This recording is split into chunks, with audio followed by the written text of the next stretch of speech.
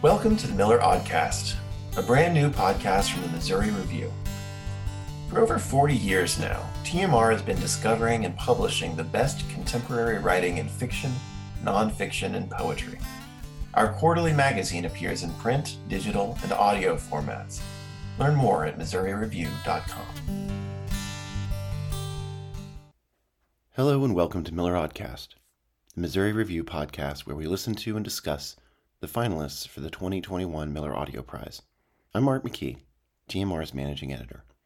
Thank you for being here, wherever that may be, for episode 57, Stories for the Ineffable, from Maya Shanbhag Lang. Maya Shanbhag Lang is the author of What We Carry, named a New York Times Editor's Choice, an Amazon Best Memoir of 2020, and featured on several international best of lists. Her prose entry for the Miller Audio Contest, Stories for the Ineffable, was based on What We Carry. She is also the author of The 16th of June, named a must-read novel by CBS and In Style, and longlisted for the Center for Fiction First Novel Prize. The daughter of South Asian immigrants, Lung holds a PhD in comparative literature and lives in New York with her daughter. Stay tuned after listening for my brief comment on that piece. And now, Stories for the Ineffable, from Maya Shanbhag Lang. When I brought my mother home to live with me, I had no idea what I was doing. I'd blurted out the offer to care for her during what was supposed to be a routine checkup. Her doctor had said she needed to be hospitalized, a thought I couldn't bear. My mother was good at masking her symptoms.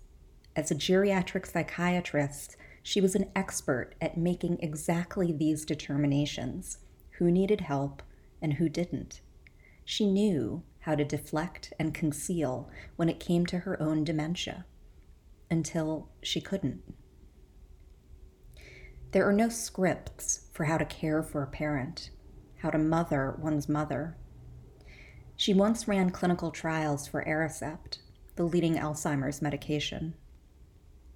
Every morning, as I place the white pill on her brown palm, I want to ask if she remembers that she had a hand in developing the medication she now takes. I want to know if she's still there, here, with me.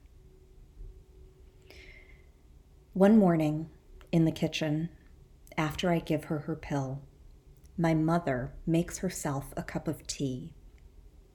I am ecstatic. After weeks of showing her how, weeks during which I'm not sure she retains a thing, weeks during which I wonder why I bother, watching her finally do it is as jubilant a moment as when my daughter took her first steps. The episode also drives home our reality. "You made yourself tea," I crow. "I did," she replies blankly. She doesn't remember making it, can't say how the still warm mug came to be in her hands. The accomplishment marks a ceiling in an ever-shrinking space.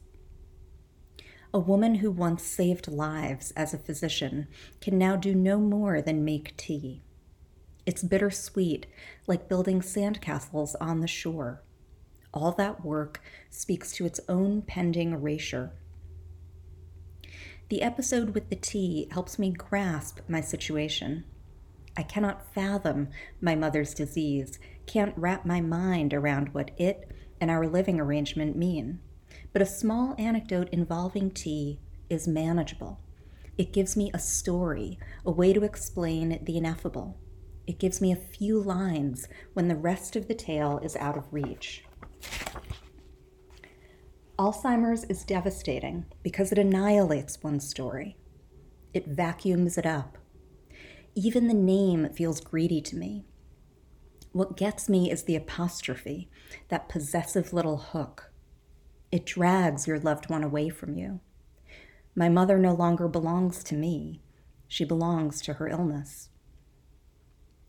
My time with her, though, is a way of countering that apostrophe. The episode with the tea, in giving me a story, allows me to stake a claim on her. The magnitude of the ocean is overwhelming, but a sandcastle, however fleetingly, defies that power. Its beauty is only more poignant for its brevity.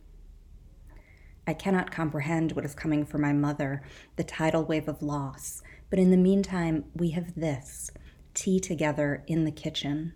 And even if she doesn't remember it, I will. It is enough to get me through the next day and the next. I had always loved the fact that my mother was a psychiatrist. I prized it about her.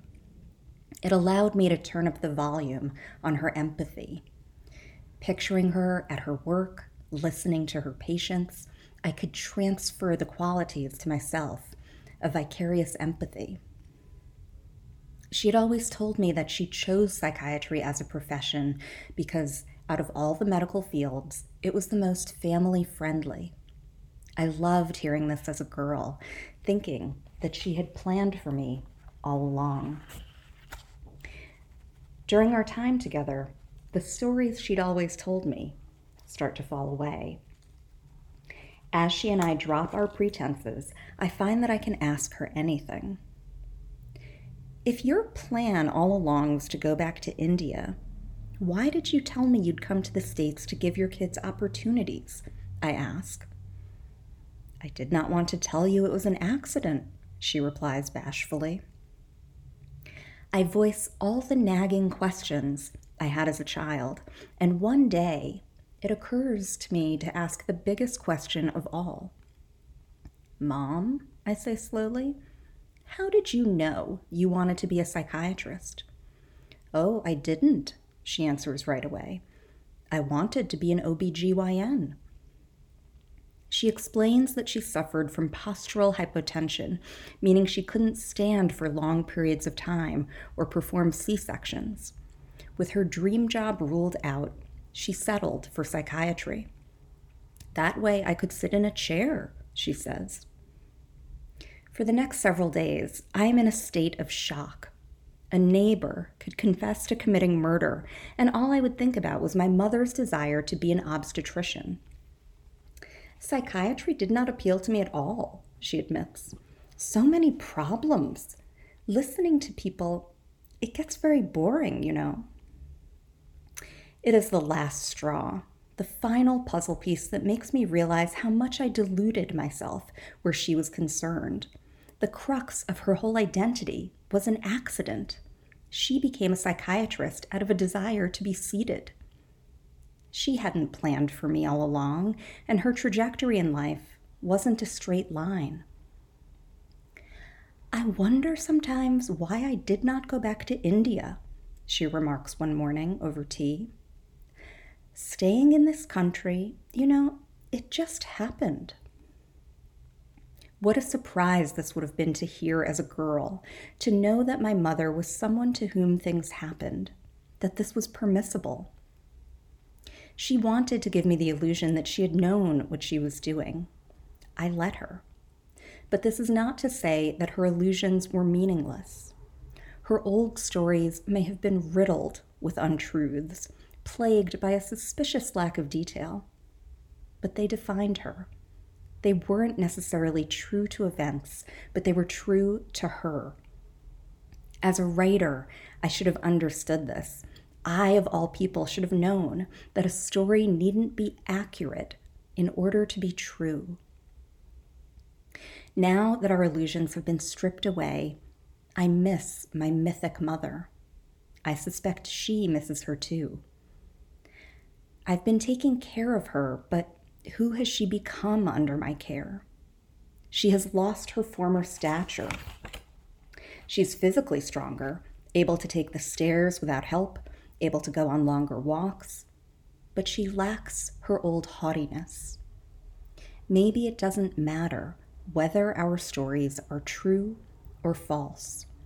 What matters is that they are ours. Hi there, Internet. Is that a new shirt? You've just listened to Stories for the Ineffable from Maya Shanbhag Lang. I just want to offer a brief comment to the effect that in many ways, this is a good way to bring this Aud-cast experiment to a close for now. On the page or out loud, language is an attempt to communicate. On a basic level, we need to exchange information with each other.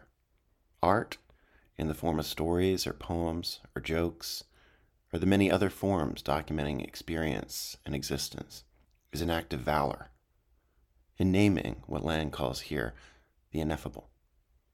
In articulating her particular experience, caring for a mother suffering the tragic subtraction of Alzheimer's, Lang manages an elegant search for truth, and the discovery that truth does not necessarily have to do with factual accuracy.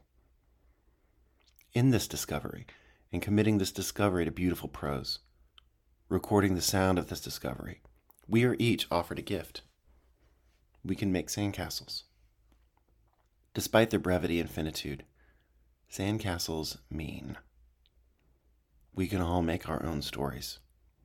And hearing others' stories and poems and jokes and interviews and every other made thing, we are helped to find ourselves and to give ourselves without losing ourselves in the process. A heartfelt thanks for this piece and for every other one. That does it for the 2021 Miller Aud-casts. Be well, be brave, and be heard. Thank you. Thanks for being here with us for Miller Aud-cast 57, featuring Maya Shanbhag Lang's Stories for the Ineffable. And that wraps it up for the 2021 finalists for the Miller Audio Prize. Thanks most of all to all who entered. And stay tuned for an announcement to come revealing the winners. Thanks also to all for their patience as we tried this new experiment.